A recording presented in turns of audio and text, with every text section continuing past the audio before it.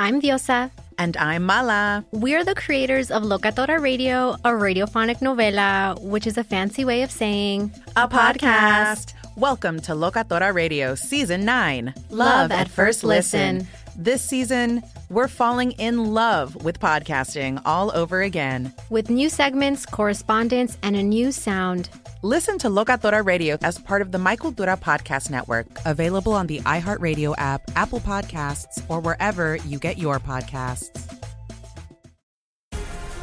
The Black Effect presents Family Therapy, and I'm your host, Elliot Connie.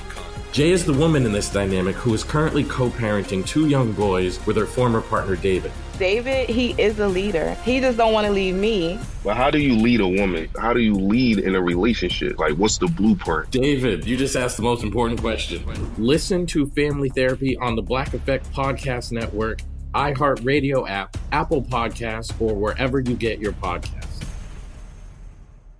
Danielle Moody here, host of the Woke AF Daily podcast. We've been with iHeart for a year, and what a year it has been. As we head deeper into 2024 and yet another life-changing election cycle, Woke AF Daily is here to keep you sane and woke. Make Woke AF Daily your podcast destination for 2024 election news and analysis. Listen to Woke AF Daily Season 5 on the iHeartRadio app, Apple Podcasts, or wherever you get your podcasts. I'm Tamika D. Mallory. And it's your boy, my son, the General. And we are your hosts of TMI.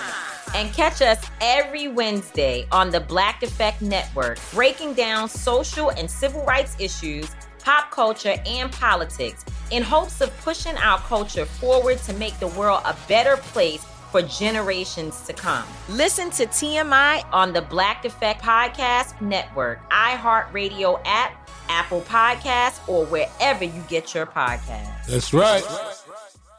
This Day in History class is a production of iHeartRadio.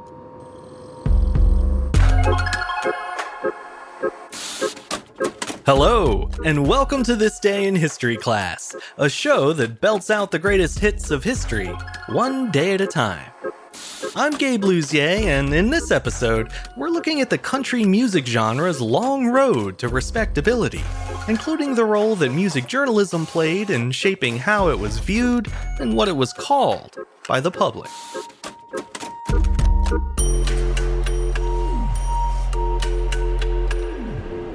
The day was March 25th, 1939.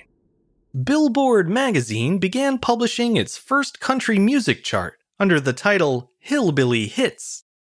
The chart appeared semi-regularly, about once a month, until early 1942. At that point, the budding country genre disappeared from the weekly magazine's pages for nearly 2 years, and didn't emerge again with its own chart until January of 1944. The term hillbilly can be traced as far back as the early 1890s. It first came into use as a derogatory word for someone from the mountainous regions of the American South, namely the Ozarks and Appalachia. The word had rude connotations from the start, and was generally used to describe a Southerner who was poor, uneducated, and prone to acts of drunken violence. It first came to prominence following the famous feud between the Hatfields and the McCoys, a pair of rural mountaineer families who waged an unrelenting war with one another for nearly 30 years. That feud received a lot of attention in the press, contributing to the nation's negative view of Appalachian residents. That hillbilly stigma would continue for decades, but in the 1920s, the first recordings of Appalachian music finally showed there was more to the region than just moonshine and family feuds. The first European settlers in Appalachia arrived in the 17th and 18th centuries. Most were immigrants from the British Isles, particularly from the Scottish lowlands. They brought with them the traditional music of their native lands, including English and Scottish ballads, hymns, and fiddle music. Because they lived in such remote regions, Appalachian musicians often had to improvise by playing washboards, homemade banjos, whatever was lying around, even an empty jug. As time went on, the settlers began writing new songs that better reflected their own lives in North America. Aside from its Scottish influences, this new style of music also borrowed from the blues of early African Americans who lived in the Deep South. The resulting sound was something altogether different, and thanks to the advent of radio in the early 1920s, people outside of those isolated communities could finally hear it too. In the early days of radio broadcasting, stations were always in need of new music to play on the air, and in order to attract the broadest range of listeners, and therefore the most advertising dollars, they often turned to unusual and unexpected sources for content. So-called hillbilly music was one of their most unique finds, and it proved to be a big hit with listeners in large southern cities like Nashville, and even in the Midwest in places like Chicago. By the mid-1920s, there were entire stations dedicated to playing nothing but hillbilly music, including popular artists such as the Carter Family, Fiddlin' John Carson, Jimmie Rodgers, and the Virginia Reelers. By that point, Billboard magazine had been around for about 30 years, having published its first issue way back in 1894. The first music chart wasn't included in the magazine until 1914, and since radio hadn't come along yet, it only counted down the most popular songs played in vaudeville theaters. Country music, or hillbilly music as it was known at the time, wasn't represented at all until the January 8, 1928 issue. It featured a short article about Otto Gray and his Oklahoma Cowboys Band, a country novelty act that toured the vaudeville circuit. The write-up included a photo of the band in full cowboy regalia and featured the group's mascot, a German shepherd named Rex, front and center. One of the group's biggest hits that year was a tongue-in-cheek song called Adam and Eve. Here's a taste.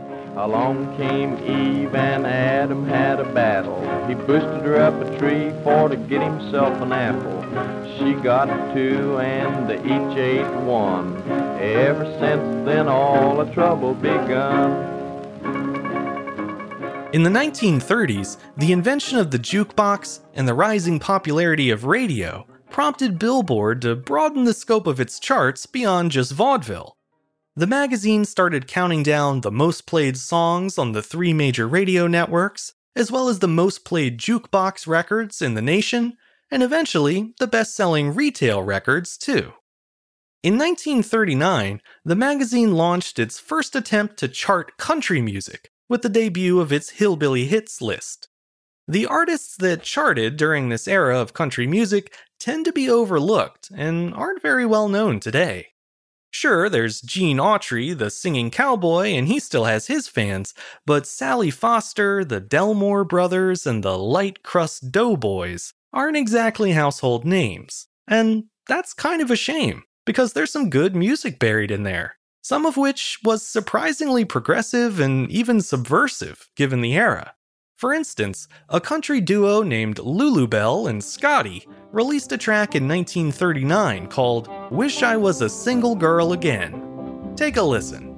When I was single, I used to be afraid no one would ever wed me and I'd die of sorrow pain. Now I am married and I've set me down to weep, 'cause my husband chaws tobacco and he snores in his sleep.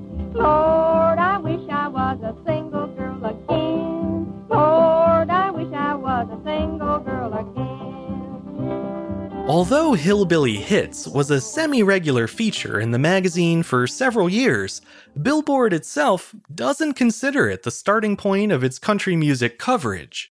Instead, the company likes to point to January 8, 1944, the day the most played jukebox folk records list first appeared in print.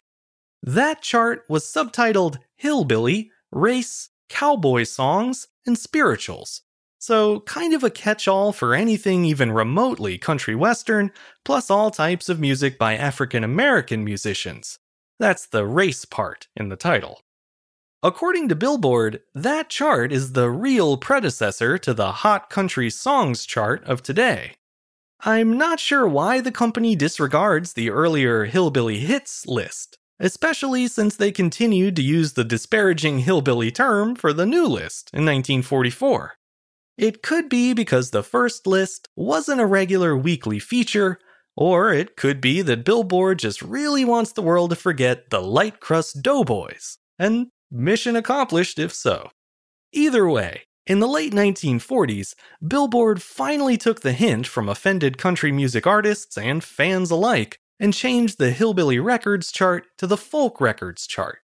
Then, in the 1950s, it became the Country and Western Records chart, which eventually became the official name for the genre. Those incremental changes were crucial to the growth, development, and acceptance of country music because record chart categories help unproven genres seem more legitimate, not just a passing fad or niche interest.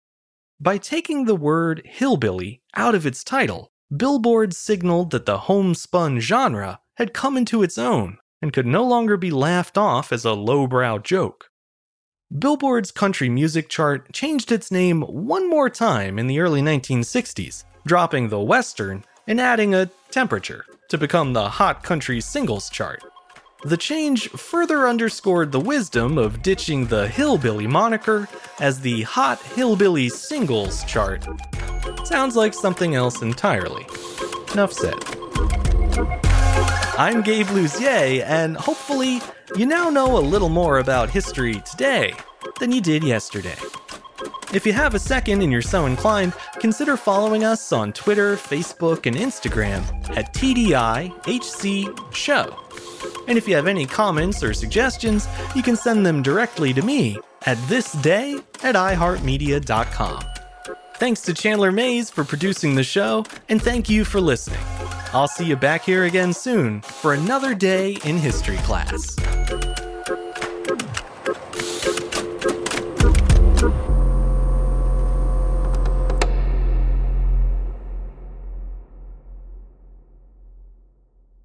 Danielle Moody here, host of the Woke AF Daily podcast. We've been with iHeart for a year, and what a year it has been. As we head deeper into 2024 and yet another life-changing election cycle, Woke AF Daily is here to keep you sane and woke. Make Woke AF Daily your podcast destination for 2024 election news and analysis. Listen to Woke AF Daily Season 5 on the iHeartRadio app, Apple Podcasts, or wherever you get your podcasts. I'm Diosa. And I'm Mala. We're the creators of Locatora Radio, a radiophonic novela, which is a fancy way of saying a podcast. Welcome to Locatora Radio Season 9, Love at First Listen. This season, we're falling in love with podcasting all over again. With new segments, correspondence, and a new sound. Listen to Locatora Radio as part of the My Cultura Podcast Network, available on the iHeartRadio app, Apple Podcasts, or wherever you get your podcasts. I'm Tamika D. Mallory. And it's your boy, my son, the General. And we are your hosts of TMI. And catch us every Wednesday on the Black Effect Network, breaking down social and civil rights issues, pop culture, and politics in hopes of pushing our culture forward to make the world a better place for generations to come. Listen to TMI on the Black Effect Podcast Network, iHeartRadio app, Apple Podcasts, or wherever you get your podcasts. That's right. The Black Effect presents Family Therapy, and I'm your host, Elliot Connie. Jay is the woman in this dynamic who is currently co-parenting two young boys with her former partner, David. David, he is a leader. He just don't want to leave me. But how do you lead a woman? How do you lead in a relationship? Like, what's the blueprint? David, you just asked the most important question. Listen to Family Therapy on the Black Effect Podcast Network, iHeartRadio app, Apple Podcasts, or wherever you get your podcasts.